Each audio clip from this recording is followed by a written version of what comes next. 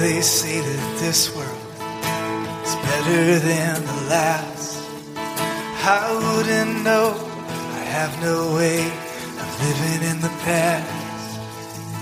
Where once there was a garden, the streets have overflowed. From the Golden Gate to the East Block states, you can hear creation groan.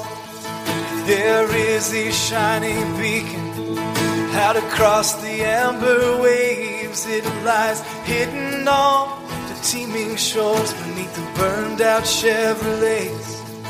And the eyes that scattered high-rise hope across the fruited plains. See the TVs glowing in the projects through the greasy window panes. Baby, it's a long, baby, it's a long way down. Baby, it's a long, baby, it's a long way to fall. Baby, it's a long, baby, it's a long way down.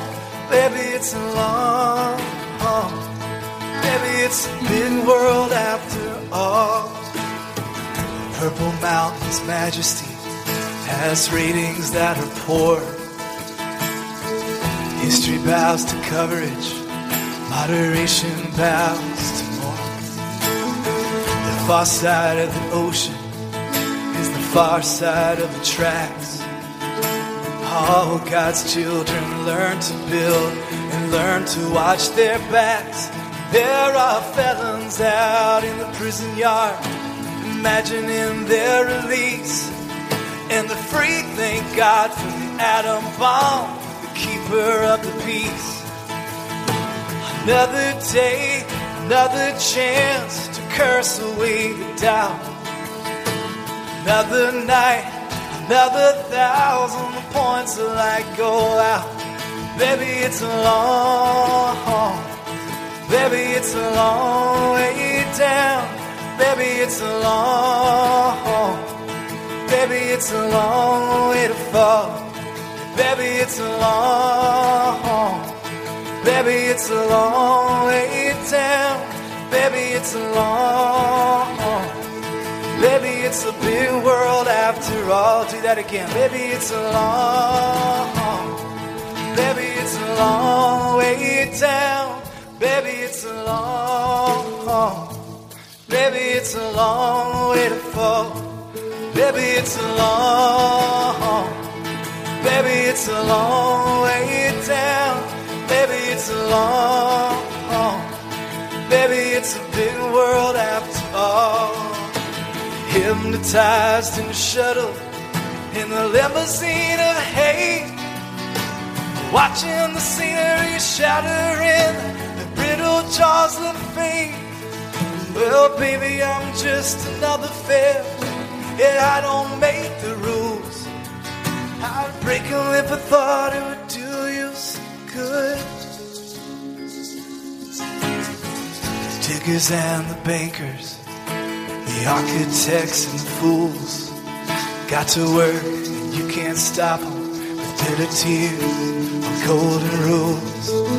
It's a race to stay alive, baby. It's lawyers, tax and steel. To the life that you are living is the thing you never feel. Yeah, baby, they say that this world is better than the last. I wouldn't know, I have no way of living in the past.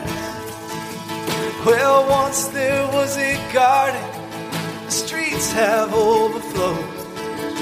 From the Golden Gates to the East Block states, you can hear creation grow. Baby, it's a long, baby, it's a long way down. Baby, it's a long, baby, it's a long way to fall. Baby, it's a long, baby, it's a long way down. Baby, it's a long, baby, it's a big world after all.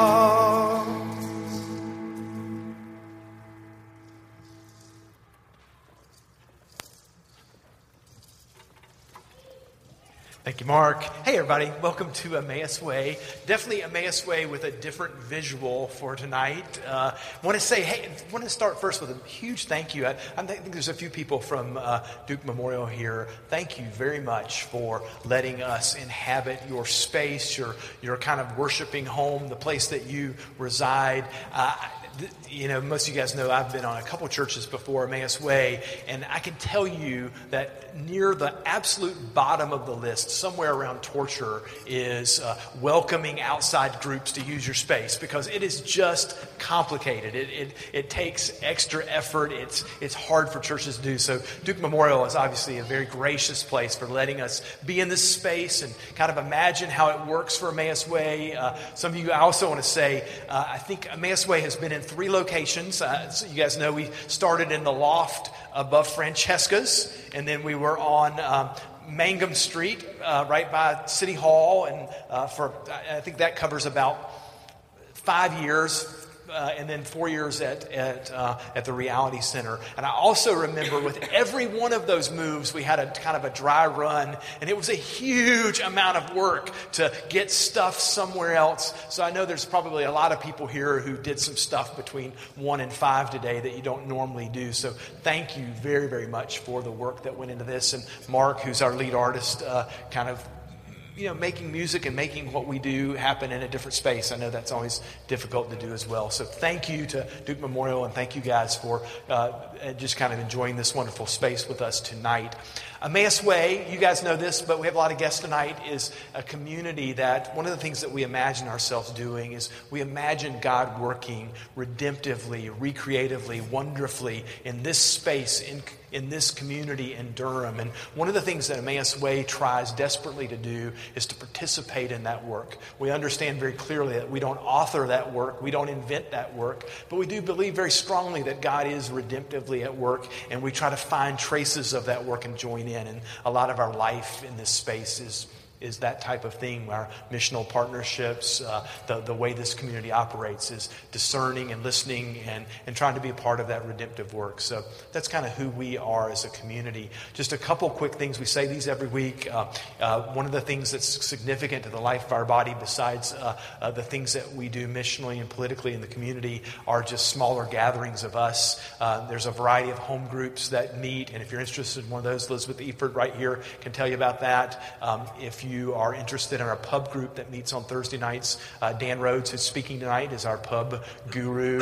People participate that in a couple ways. Some people show, obviously, but we also have an article that goes out every week, and people kind of read along with us as well. And so if you're interested in that, ask Dan, and he can put you on the list for that. Announcements-wise, there's not a huge amount of stuff that I wanted to mention, but I do want to mention that one of our partnerships that's near and dear to us is Durham CAN, Congregations, Associations, and Neighborhoods.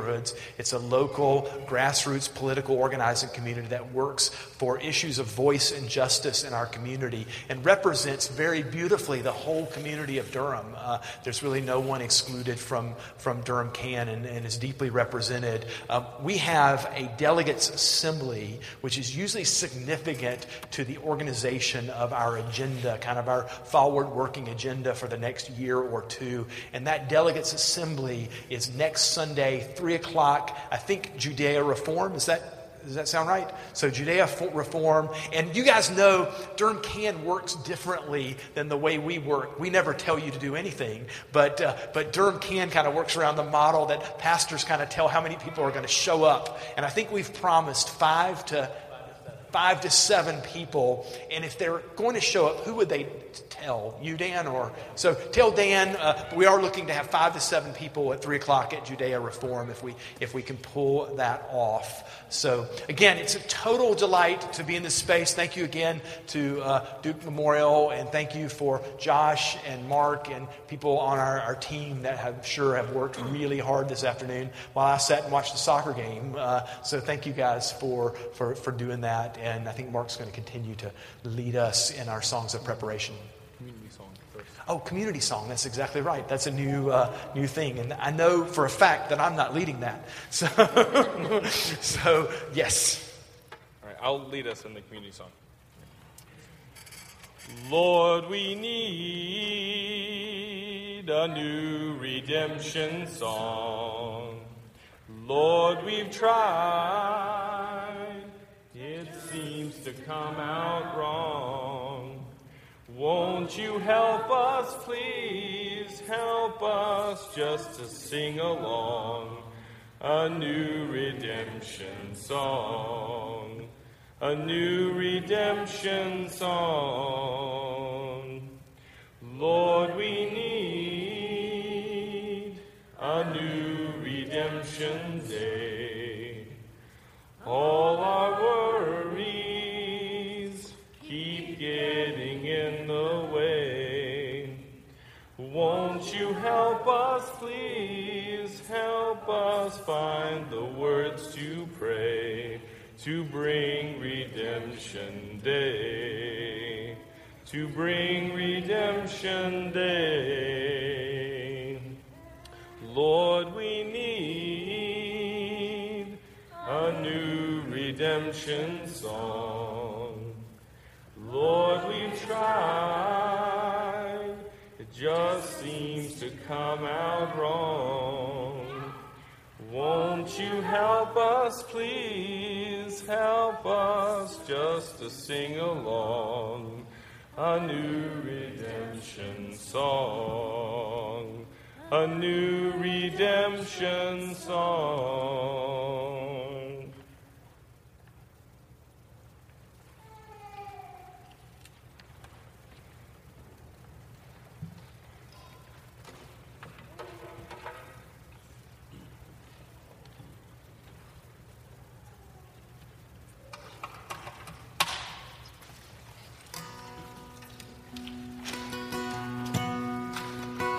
Since we're talking about the incarnation tonight, as we sort of continue our series on the body, I thought this was a song that oftentimes when we talk about the incarnation, it's hard for us to understand what that means because we sort of don't take carnality sort of very seriously in terms of the embodiment of living in a difficult world where things don't always work out how we think they're supposed to or how they're going to.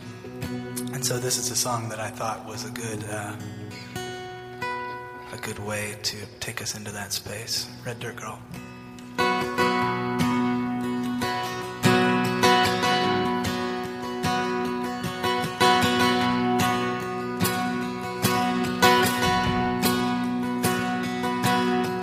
Me and my best friend Lillian, her blue tiger hound dog Gideon, sitting on the front porch, sitting in the shade, singing every song that the radio played, waiting for the Alabama sun to go down to red dirt girls in a red dirt town, me and Lillian.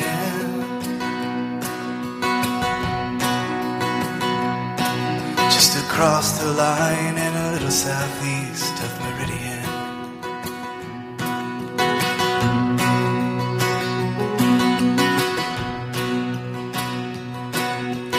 Loved a brother, I remember back when he was fixing up a 49 Indian.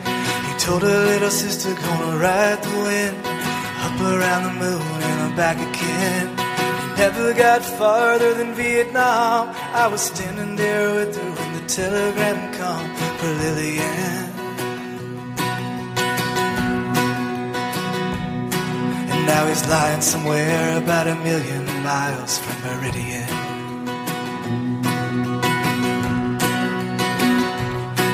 Say there's not much hope for a red dirt girl. Somewhere out there is a great big world. That's where I'm bound. And the stars might fall on Alabama, but one of these days I'm gonna swing my hammer down, away from this red dirt town. Gonna make a joyful sound. Grew up tall and she grew up thin. She buried that old dog Gideon by a crepe myrtle bush in the back of the yard. Her daddy turned mean and her mama leaned hard. Got in trouble with a boy from town and she figured that she might as well settle down. So she dug right in. Across a red dirt line just a little southeast from Meridian.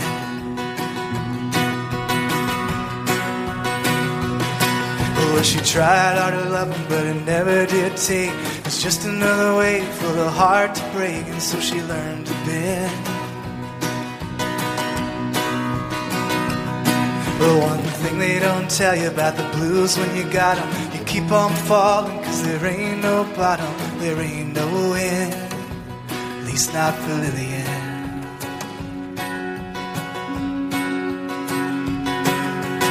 Nobody knows when she started her skid. She was only 27 and she had 5 kids. Could have been the whiskey, could have been the pills, could have been the dream she was trying to kill. There won't be a mention in the news of the world about the life and the death of a red dirt girl named Lillian, who never got any further across the line than Meridian.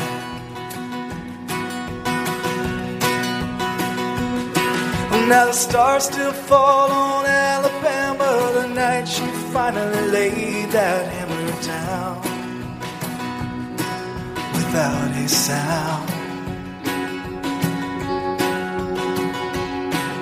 In the red dirt ground.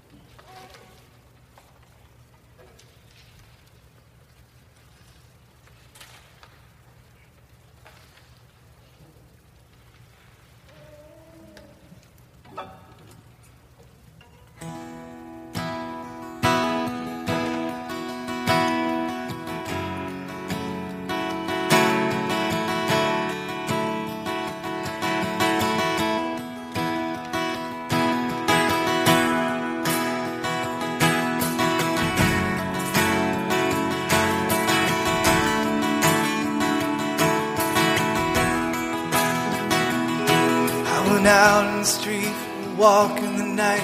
Had to loosen my head, it's been wound too tight. I've been standing on the edge after picking a fight with you. Sometimes my world seems so damn small, I can't think of nothing except for me at all. And my thoughts surround me like a prison wall, that's true. I wanna get closer to you now. I wanna get closer to you now. It takes all my strength to slow myself down. My thoughts are screaming, I can't hear a sound. Sometimes I wish there was no one around but you. Oh, and tell me that you know what I'm talking about. Sometimes you deceive like confusion and doubt. Then it hurts so bad, I just want to shout, I'm through. I wanna get closer to you now. I wanna get closer to you now. I wanna get closer to you now. I wanna get closer to you now. Now please forgive these things I might have said. They come from my frustration, not my head. The last thing that I want to do is create a distance between me and you.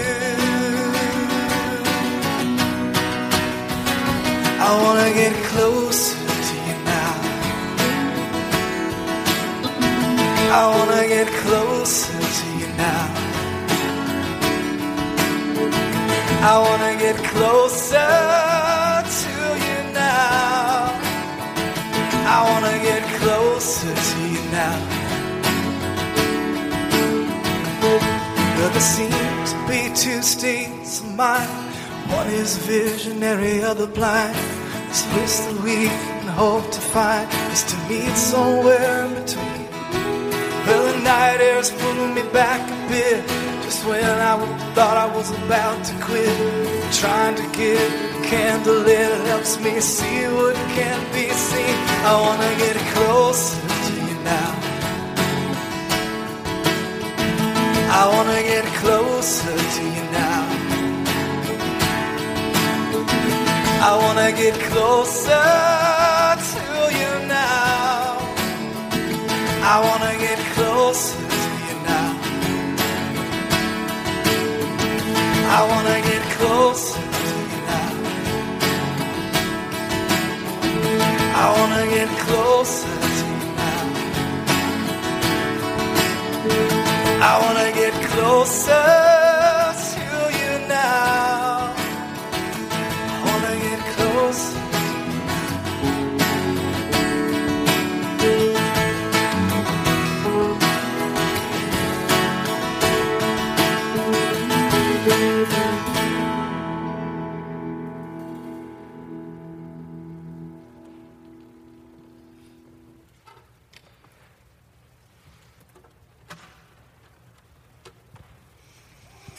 Thanks, guys.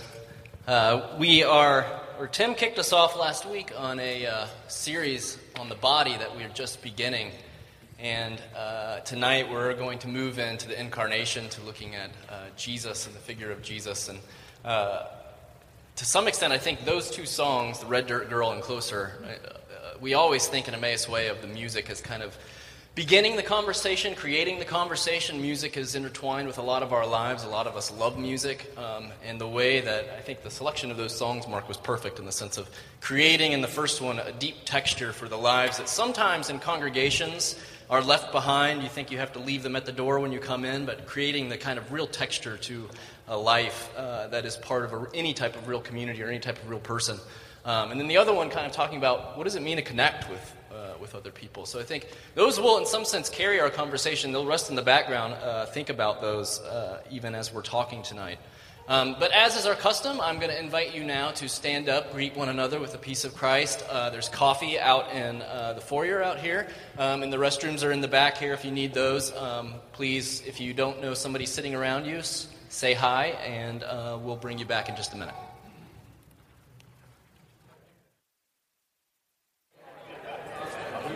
All right, so we're going to gather back in. As you're doing that, I think Jenny Nicholson's actually going to read the passage for us tonight. As you know, I think I just mentioned this, but we're going to be working our way, maybe meandering our way through 1 Corinthians. We're using that as a letter, as an epistle to kind of talk about the body. There are a lot of issues, kind of themes of the body that run throughout that letter. And so we won't always go chronologically, and even tonight we're going to focus on the beginning, but I'll bring in some stuff from the end of the epistle itself. But our main passage is 1 Corinthians 1, 18 through 31, and Jenny's going to read that for us.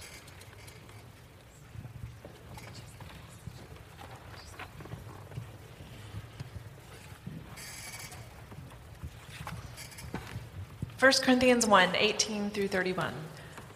For the message about the cross is foolishness to those who are perishing, but to us who are being saved, it is the power of God. For it is written, I will destroy the wisdom of the wise, and the discernment of the discerning I will thwart.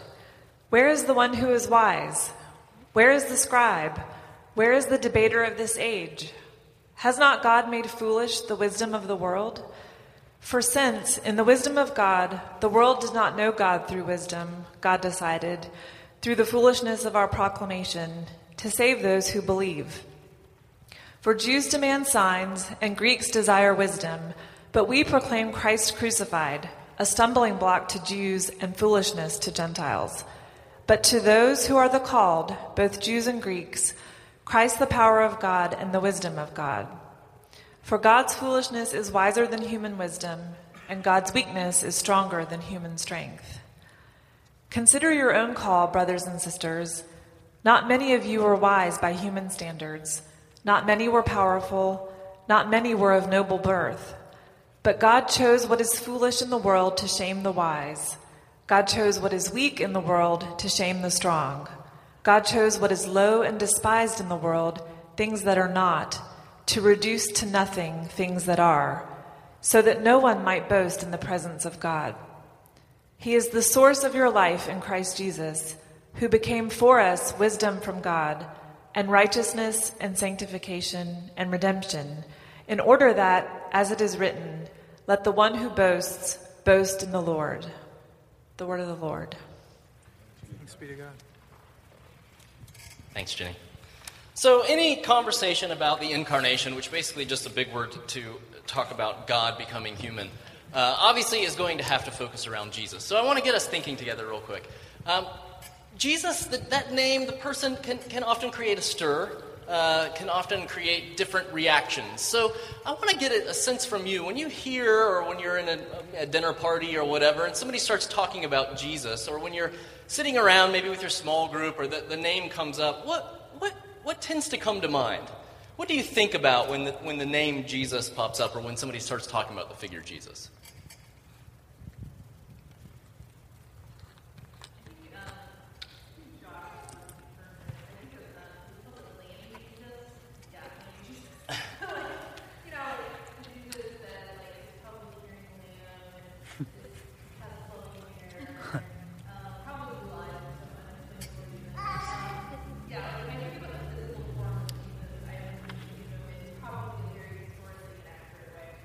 So kind of like an Adonis with a lamb type of Jesus, this kind of very beautiful kind of figure, or in a soft, a soft figure to some extent. Other thoughts? Dan, I think I feel very differently depending on who I'm with when Jesus gets mentioned. I mean, I think, if you're in just like a restaurant somewhere and you're having it's like Jesus, it feels like it rings differently than in a community like ours where we're all sort of expecting. I think you have the sense that he can be read in very different ways by different groups of people. And who you mention him to is maybe almost as important as what they're, Yeah, so like when you're shouting across the house, it's very different than... No, there's this. I have this strong sense of sometimes when I'm studying out at a coffee shop or whatever, if I'm writing a sermon, and I have this like almost embarrassment to some extent to kind of working through, but I don't know, this kind of evangelical baggage that you bring up and people impose their views on you. You have this sense of like, oh, look, I'm not that guy. I'm not the one who's out here sticking tracts on tables. I'm not that person. So yeah, I can sympathize with that, kind of depending on the context. A lot. Any other thoughts?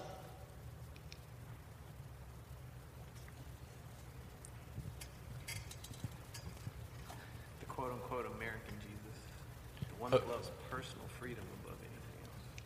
Yeah, so a Jesus, a lot of ways it gets kind of related to maybe some national themes, some sense of, hey, we are the chosen people, and Jesus is kind of a nice emblem, maybe a flag that we can use. A lot of ways in which Jesus gets used that way. So, a long sleeve T-shirt for Wade Baden that has Santa Claus in red, white, and blue. It says Christmas, an American tradition. Which you have to wear now this year when it comes out. So I was sitting, Tuesday night this week. I'd gotten home and I was kind of lounging around as people do, and it's, obviously the debt ceiling phenomenon is going on, and the government shutdown, and all the craziness and chaos around that is happening. And so I turned it to pretty much the only reliable news source that exists, The Daily Show, to figure out what's really going on and to see what the latest is. And I only caught the tail end of the show. But Stewart was interviewing the lead actress from this television show called Scandal. And they were talking about the show and what all happens on the show. Now, I don't watch the show, and so this was kind of intriguing to me. And they were talking about kind of the roots of the show and how the writers got the idea for the show. And basically, I guess the way the show is based on a real-life person. Her name is Judy Smith, and she was a media aide in the first Bush administration.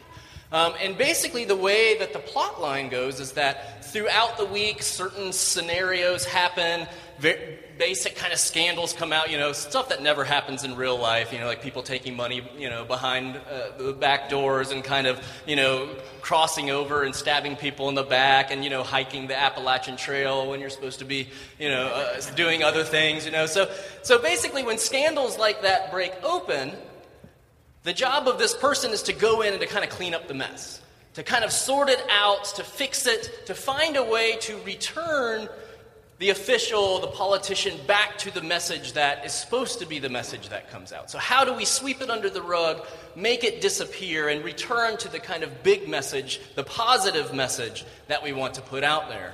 This is her job. And actually, the actress was saying a lot of times throughout the week she has like a standing conference call with this woman and talks about, hey, if this hypothetically were to happen, how would you deal with it? And she would reply and kind of say, well, this is how I can't tell you where I am, but here's how I might reply to it in a certain sense. So this sense of scandals breaking, but trying to transition and move them underneath the carpet in order to move to a positive message. Now, unlike Judy Smith, whose job is to do that, in our passage tonight, the message for Paul is itself a scandal. You may not realize this in looking at your text. It actually pops up as the word stumbling block in the translation, but the term there is scandal. It's that the cross of Christ is a scandal in and of itself, that the message itself has become a scandal. What is it that about this cross that is so scandalous? What is it about this message that is so scandalous? So I want us to take a second to look at this together, to think about it. So looking at your passage where it talks about, for the Jews demand signs and the Greeks desire wisdom, but we proclaim Christ crucified, a stumbling block or a scandal to the Jews and foolishness to the Gentiles. We're going to jump in right there.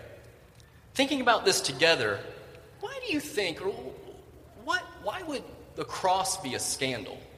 Why would the message of Jesus and the cross be a scandal? What would make it outrageous? What would make it seem wrong? I want to throw that out to you for a second. For Jewish people, often what is scandalous, or part of what's scandalous, is all the blood. Okay, so yeah, the very gruesome nature of kind of this sense of like, whoa, this is kind of a gruesome scene to be, you don't let your kids watch, axe murder shows or whatever. Like, this would be a gruesome scene.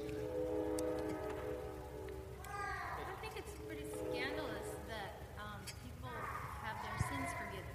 I mean, somehow that flies in the face of what we think justice should be. Yeah, you talk about where people get fired up in the sense of in a courtroom. If there's a sense of forgiveness, thinking of people that are standing out on street corners, wanting people to have justice served, the notion of forgiveness in and of itself can be remarkably scandalous or seeming outrageous and wrong. I was going to say that it says the Jews demand signs, and if I was the audience and I was told, I want a sign, it normally means I want a sign of power. Yeah. I want something that's going to show you, this is it. Here it is. You guys you're it now. Dying on a cross is about the weakest sign that you can think of. That's what you're expecting. Yeah, you would have to think that what makes this in some sense so outrageous and such a crazy message that Paul is proclaiming is that, Yahweh, the God who set creation in order, the God who defeated Pharaoh, the God who held the sun still in the sky, the God who allowed the people to enter into the promised land, the God who opened up seas, would be killed, would be led as a common criminal to a death, would be bludgeoned to death, basically, would be disfigured, and that this would be the way God enters into the world. I think in some sense, there's a real stark contrast between this sense of what does power look like, especially with regard to the Yahweh that they knew from their heritage, to this image of the cross. Any other thoughts? I was just reading something about the new Pope and how scandalous he is, and I think, scandalous in a lot of ways. It kind of gave me a vision for how Jesus would be scandalous, just preaching a message of love and forgiveness and, and wanting to know people and love them where they were. I think that is scandalous. Yeah, and Jesus never, when we read the text, and if we, some of us have been so enculturated into it, we have this tendency to kind of read the Jesus we want, whether it's Lammy Jesus or whoever it is, we read it into the text, right? But if we stand back sometimes, Jesus is never in the place where he should be, right? He's never doing what he should be doing in a certain. He tends to break a lot of mores and break a lot of the normal ways of doing things. And I think in some sense, just the person strikes us as scandalous. And certainly would have struck people in that culture as scandalous. Now, beyond a notion of scandal, we also get a strong sense of the foolishness that's going on here. Those two words, scandal and foolishness, are used to describe the message. They're used to describe the incarnation of Jesus' coming and his death on the cross. And one thing that you may not recognize, because I know you haven't necessarily been sitting with this all week, but the notion or the theme of status is all through this passage. That the notion of kind of where rankings and where people are is all through, it's littered all over this passage. That in some sense, Paul, I don't know if he's, I mean, what is Paul trying to do here? Is he like kind of the really bad, self-conscious football coach who's trying to get his power by telling the people that he's coaching, you guys are nothing, you're nobodies, you are absolutely nothing. Now I'm going to tell you what to do, because I'm the coach. I'm going to tell you what's going on here. That how in the world is this notion of foolishness, the cross, and status, how are they connected? That if we're talking about the foolishness of the cross being something that the people of God have received, and then all this language of status, how might those two things be related? I want for us to take a moment to look at that. I'm going to give you an analogy real quick, though. Those of you that saw the movie, and it has to be true because it was in a movie, first of all, right? Facebook. Is that the name? Was that the name of the movie? Social Network. Yeah. We'll recognize that that the whole network was started. The whole network was started by genius kid Mark Zuckerberg at Harvard as really a way to rank co-eds. That, the elite among us, what they're really doing on a Friday night is the same thing that they've been doing, any of us have been doing since you were like 9 years old, which is trying to figure out, who's boyfriend, who's girlfriend, who's partner, who's all that kind of stuff. And the whole system itself was set up as a way to anonymously rank who the new hot freshman was that came in. A way of kind of establishing that culture. But long before Zuckerberg kind of invented this complex way of ranking people and trying to connect us to people that we normally would never be connected to, trying to improve our status to people who really know that our status is very different than it normally is, the ancient world has its own way of ranking things. That status in the ancient world was of utmost importance.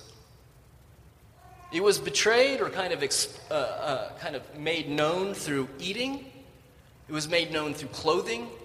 It was made known through movements and location.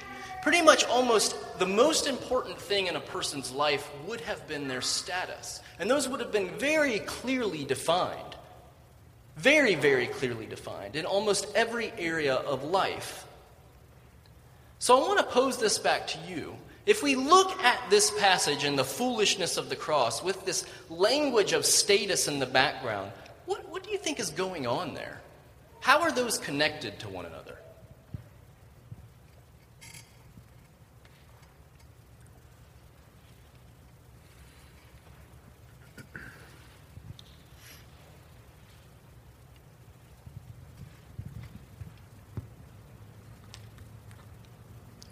Don't know if this is going to work, but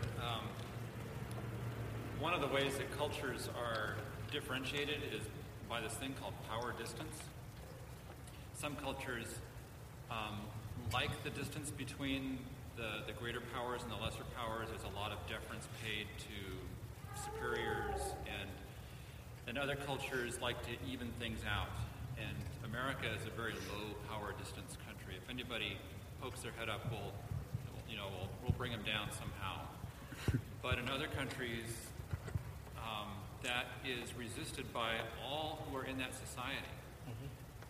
And the fact that Jesus was in a high power distance culture, you consider the various religious traditions and those who could go into the Holy of Holies and the Roman guards, all of these sources of power, people, that was their structure for society. That's what held their society together. For somebody like Jesus to be ultimately the highest possible power distance, or claimed to have been, and yet to be among the commoners and to die as less than a commoner.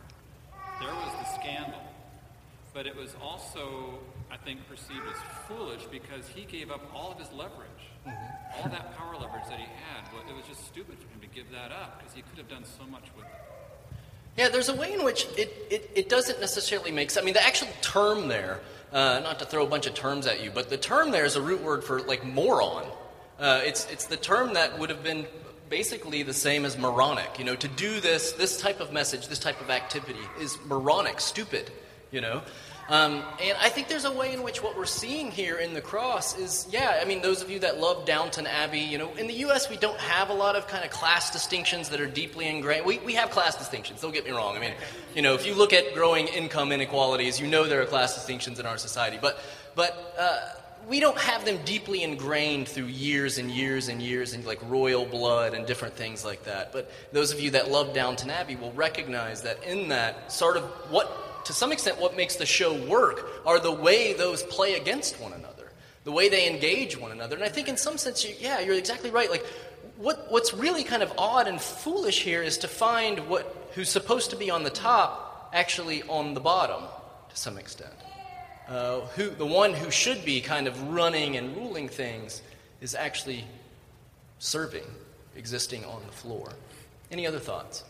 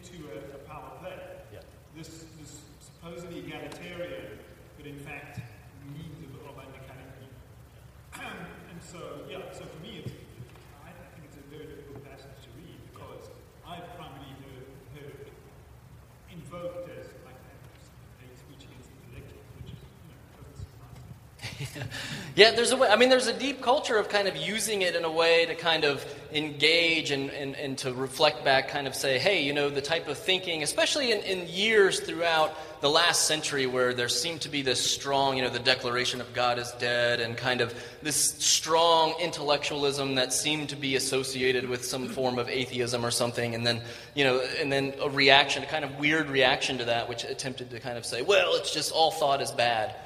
Type of thing. And I think there's a way in which, the cross is not a story that you would tell to people, right? I mean, if you think in the culture of the day, think of the glorious heroes of the past. Think of the glorious heroes that would have been recounted in the oral stories and in the histories. You think of your Iliads and your Odysseys. You think of even the Jewish stories to some extent, the ones where the great in battle win and their glory is displayed on the battlefield. Even if they're killed, you know, they're fighting with vigor and with almost godlike power. And the cross is such a contrary story to that. You know, to some extent, this narrative or this story of the cross here is something that really is not historically remarkable at all. That a common criminal would be executed as an insurrectionist against the imperial Roman army or against, you know, kind of the infinite power of Rome. That, to some extent, would not even be really remembered. It would not be something that would be that big of a deal.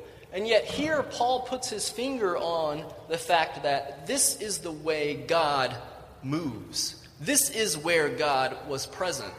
This is where God is at work. This is where God is with us. One thing I think that tends to happen to us is, in some sense, when we start talking about the incarnation, this thing that is at the center of our faith, where God becomes human in Jesus, we tend to associate that with some idea. That in some sense it's a concept or an idea that kind of, in some weird way, maybe it's anti-intellectual or maybe it's highly intellectual, really makes the whole cosmos fit together. It makes everything make sense. As long as you get that piece of the puzzle, you've kind of got it. And in some sense, I think the way that we encounter it here with Paul is that the incarnation is not an idea. The incarnation is a person. That this person we encounter in Jesus is someone who asks for our loyalty, someone who asks for our fealty, for our devotion. That this is the way God moves, and that we are asked to participate, to go along with, to join in that type of movement. That this is where God works, and that God enters the very base of creatureliness itself, uniting God's self with us, taking creatureliness at its very lowest rung into the life of God.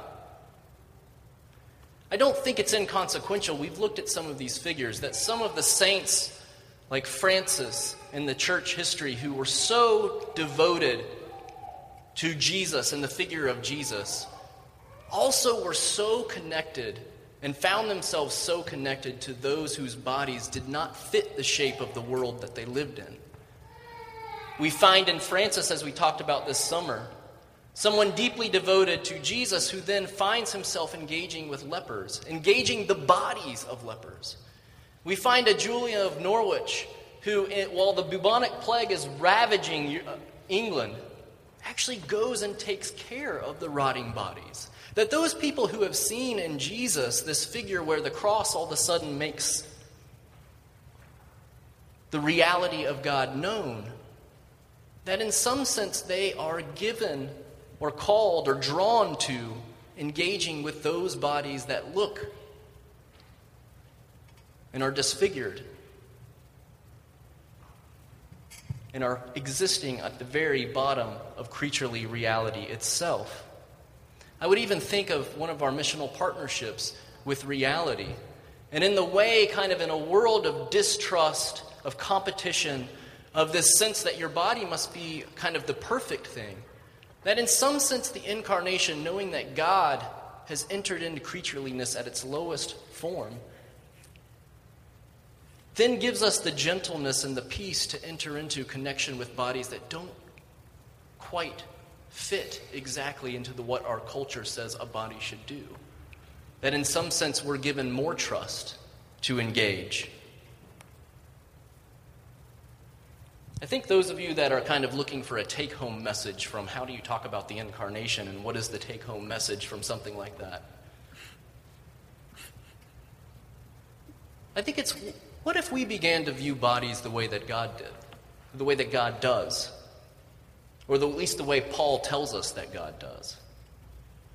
If we grasped that the undignified is where God's present, that God's not higher up on some infinite scale that reaches far, far above us that somehow we have to achieve or kind of go to, but that God is present and active in those people who seems like in our culture exist on the very bottom. The row where creatureliness seems to have reached its nadir. What would this do to our own view of the body? What would this do to our own sense of our own bodies? And how might it reconfigure our view of the body? That we might be those people who engage in gentleness and not conquest. You know, a lot of sociologists talk about kind of this gravity that we have to associate with people who are just like ourselves. But I think in the cross here we find in some sense the power to actually engage across differences. To be drawn to those things that don't look exactly like us necessarily, they don't function exactly like us. That in some sense by being the people of God, by being captivated by God made known in Christ, is to draw us into connection with other bodies and other creatures in trust and not in fear. I think kind of in closing too, one of the things that often happens to us, and this is where we kind of begin to flip toward the end of 1 Corinthians, is that there's a dominant view in Christianity, and one I think that, well, it'd be a stretch to even call it Christian, but it holds a lot of cultural sway, that in some sense, the end for us will be leaving our bodies behind and our souls escaping someplace. That the future will be a disembodied soul.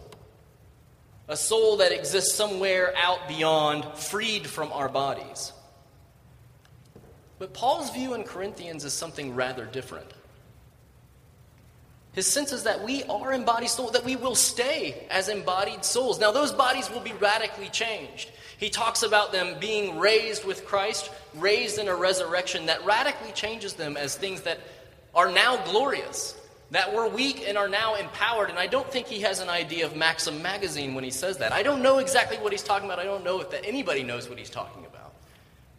But in some sense, that the future for us is that we will still be embodied people. That Jesus doesn't shed the body, but that in Christ, our bodies, our humanness, our humanity, all the way down, is brought up and taken into the life of God.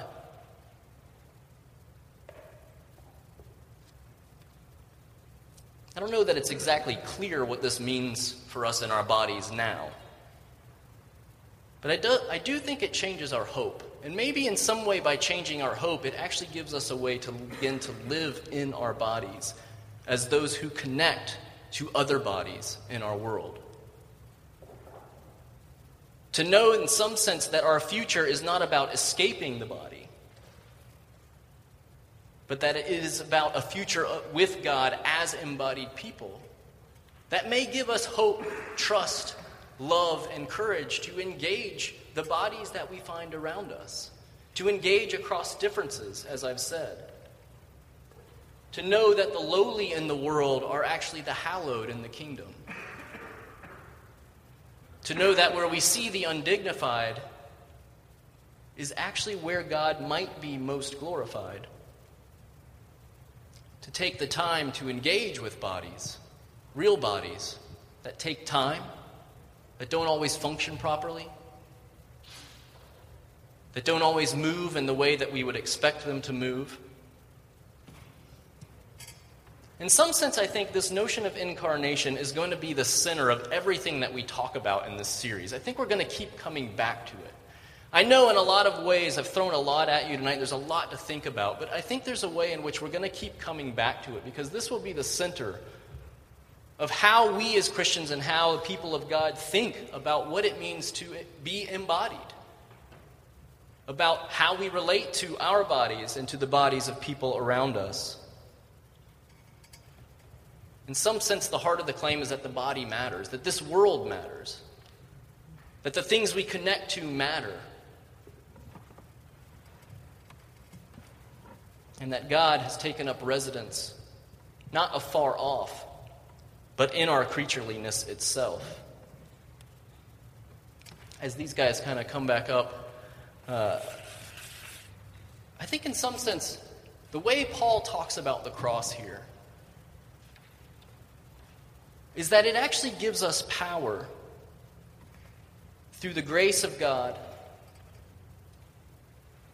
to be scandalous people, to be foolish and moronic people. In some sense, the incarnation gives us, or at least provides us, a way of trusting more than we probably should, of seeing statuses differently, of carrying across differences, and also trusting that there's more about the future, more of the future for us as ensouled bodies, than expecting that we can't wait to get outside of this material world. We're going to keep talking about that. In some sense, we're just kind of beginning a series tonight about looking on the body, or looking at the body. But I think as we continue to read through 1 Corinthians throughout the next several weeks, this is a thing that's going to keep coming back to us. It's going to engage the way we talk about the church as the body of Christ. the way that we talk about our relations to one another? How about the divisions that so often infest our lives? To know that God is present in creatureliness, even at its very base, in some sense, is the beginning place for being reshaped as God's people and in God's grace.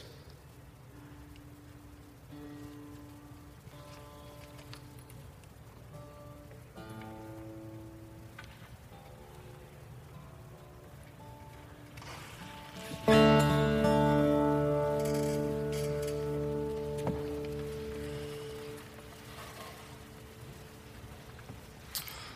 not entirely sure where my other musicians are. Usually we have sight lines that they can tell when we're starting back. Maybe they'll hear the guitar. Yeah, that's the highway to hell. That'd be great. I have a friend who I haven't seen in a number of years, but he wrote a song called Used to Could. And the whole chorus said, "It seems the older I get, the more I know about used to could." And I sort of think of that as Dan is sort of talking, sort of the embodiment as we experience our bodies in space and time, and in the ways that we get let down by reality, the way that sometimes life is just harder than we expected it to be. Similar to what we sang about with Red Dirt Girl. This is a song that I think of in certain ways, in a similar way. This is going to serve as our confession tonight. So let this be something that as you get a hang of it, please sing along and experience sort of the weight of living in this world.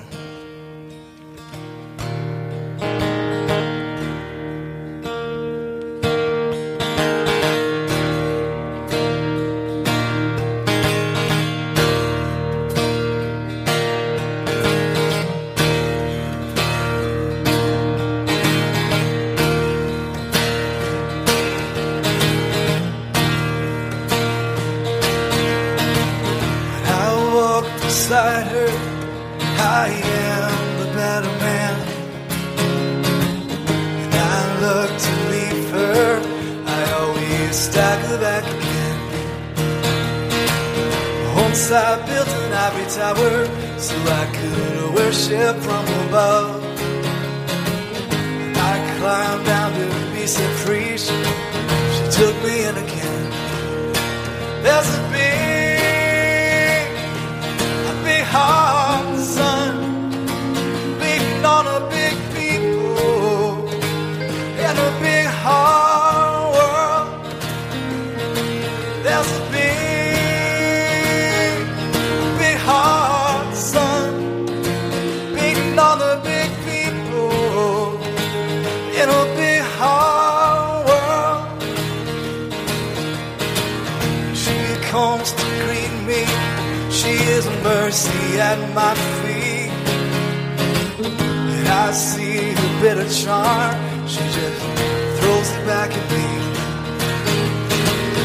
Once I dug an early grave to find a better land. She just smiled and laughed at me and took her blues back again. There's a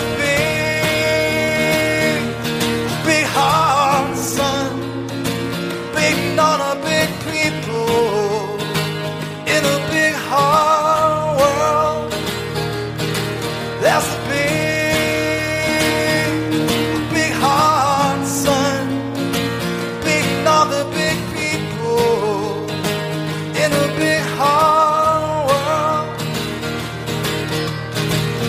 I go across that river, she is comfort by my side. I try to understand. She opens up her hand.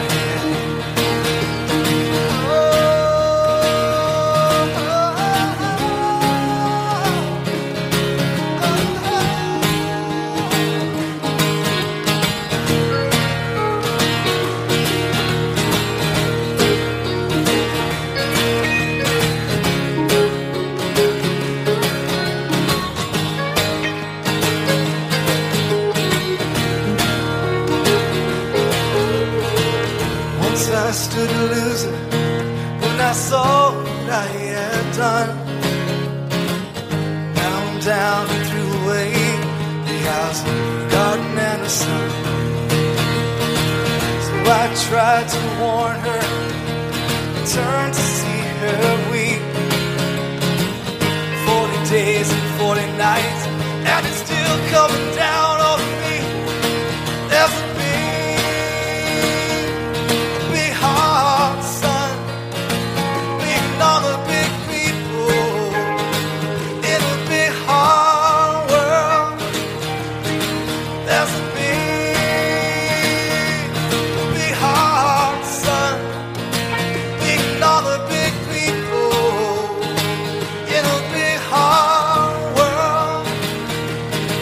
There's a big heart, son, beating on the big people, big hard world. There's a big heart, son, beating on the big people, big hard world.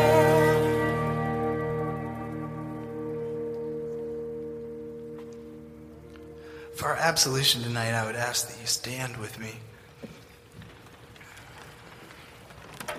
This is one that I suspect we're going to all know a little more. I'd love for you to sing along.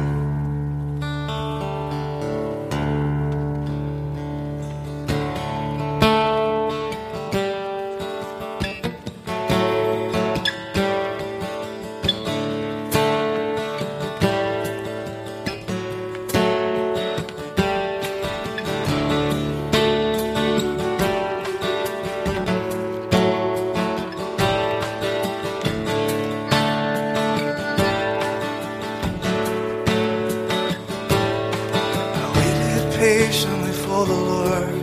He inclined and heard my cry. He brought me up out of the pit, out of the miry clay. And I will sing a new song. And I will sing a new song. Let's go back to the beginning.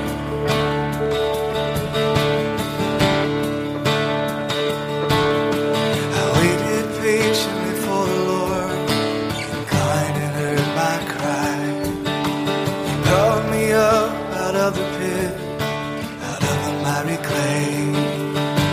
And I will sing a new song. I will sing a new song.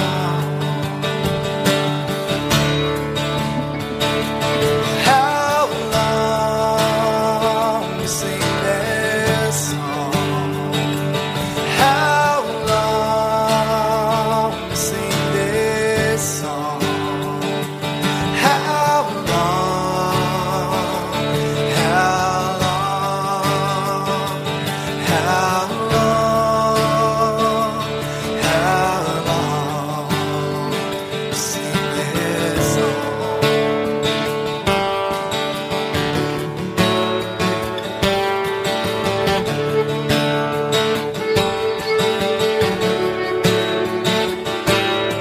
He set my feet upon a rock, and he made my footsteps firm. Then he will see in fear. And I will sing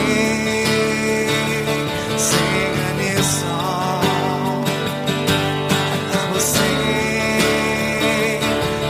a new song. And I will sing a new song. And I will sing a new song.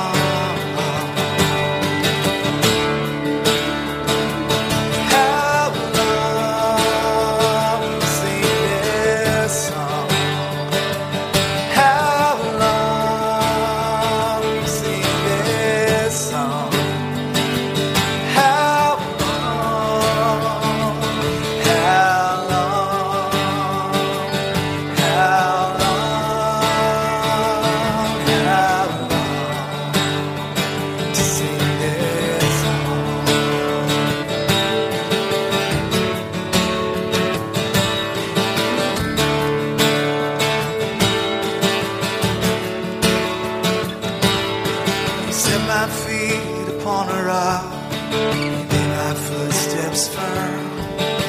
And many will see your fear. And I will sing a new song. I will sing a new song. And I will sing a new song. And I will sing a new song.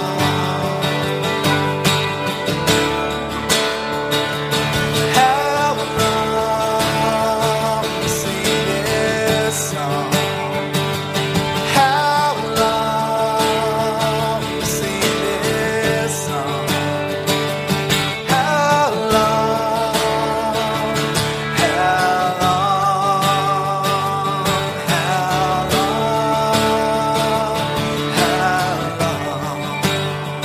To sing this song?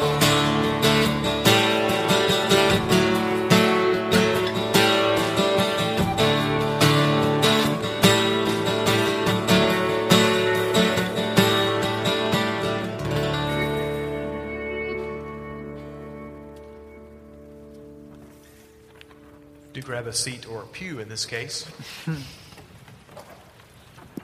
for just a moment. Hey, we learned some stuff tonight, didn't we? For example, I think we heard a whack-a-mole illustration from Jim Thomas, which was kind of interesting. And I think I learned that Dan Rhodes was trying to meet girls when he was 9 years old. I wrote that down. I got like a big 9 with a circle there, and you might all want to keep a safe distance from that young man. We also learned that Josh Bussman has strange images of Lammy Jesus running through his head, and that might be a little more frightening than anything. In fact, I've had a few offices along the way, and I did in one station in Chapel Hill come into my office, and there literally was this white pasty Jesus straining to hold like a 20-pound lamb on his shoulders, and the lamb was engulfing his body, and it was I was like, I think I'll freak out if I have to sit under that photo a lot. And one of the things tonight that we kind of brought to bear was this incredibly, and Dan set this up so well, this incredibly scandalous image of Jesus that is one that we're going to have to keep working our way through as we talk about bodies. So we didn't have Lammy Jesus, and I have, you guys know, my son Keenan is a history geek, and he was home on fall break, and so I was kind of doing what parents do when you have a freshman, tell me about your classes and and with Keenan it's a little bit of a dangerous thing to do because I got about an hour lecture on the history of Greece. Apparently that is his favorite class. I mean, we drove to Chapel Hill and back 3 times, and he gave me this kind of long image of these heroic figures that were, through Athens and Sparta and all these places.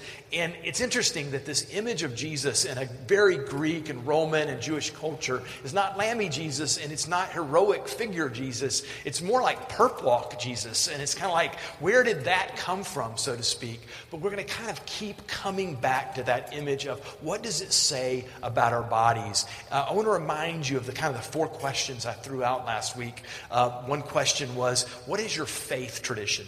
Be it Christian faith or otherwise, that has taught you about your body. What have you learned spiritually about your bodies from your faith tradition? And then the second question was what is your society and the culture that you've lived in taught you about your body? So faith tradition and society. And then the other 2 questions, we said we're going to work out a lot in this series, and Dan got us going on this one. And that third question is important. What does the physicality of Jesus say? This incarnate God in flesh thing say about our bodily lives? What does it say about that? And then the fourth question is, how can we tell a counter story? How can we be transgressive? How can we tell a different story than the stories that have been told so often about our bodies? And as we come to the communion table tonight, I want to remind you that we're already telling a counter story. Jesus' presence in the cultures that he lived was a radically crazy reality of God in flesh, God on a cross, all of these things. Tonight, as we gather at the table for bread and wine or juice, we're doing the thing that Jesus said, do this and this will help you remember me. And isn't it interesting that the thing that was chosen was so physical and so earthly? We say this a lot, but as we come to the communion table, Dan, you asked a couple of great questions. One that I wrote down is, how do we live in our bodies? And then how do we connect with other bodies? In this series, we're going to talk about kind of other bodies. How do we live in a world with gendered bodies and sexual bodies and race bodies and all of these things? But at the communion table, we're actually still practicing every week a response to that. When we take bread, when we take wine or juice, we're saying something that we don't like to say. We're saying that we're mortal people. We're saying that we are dependent on something, that we are not self-contained. We are not people who live, breathe, and have our being in and on our own, but we are dependent on being nourished. But as we do it every week in kind of the rowdy communion that we do, as we gather at the table and speak to each other and remember each other's lives and connect, we're reminding ourselves that that physical remembrance of God and God's presence in this world is deeply related to our connection to each other.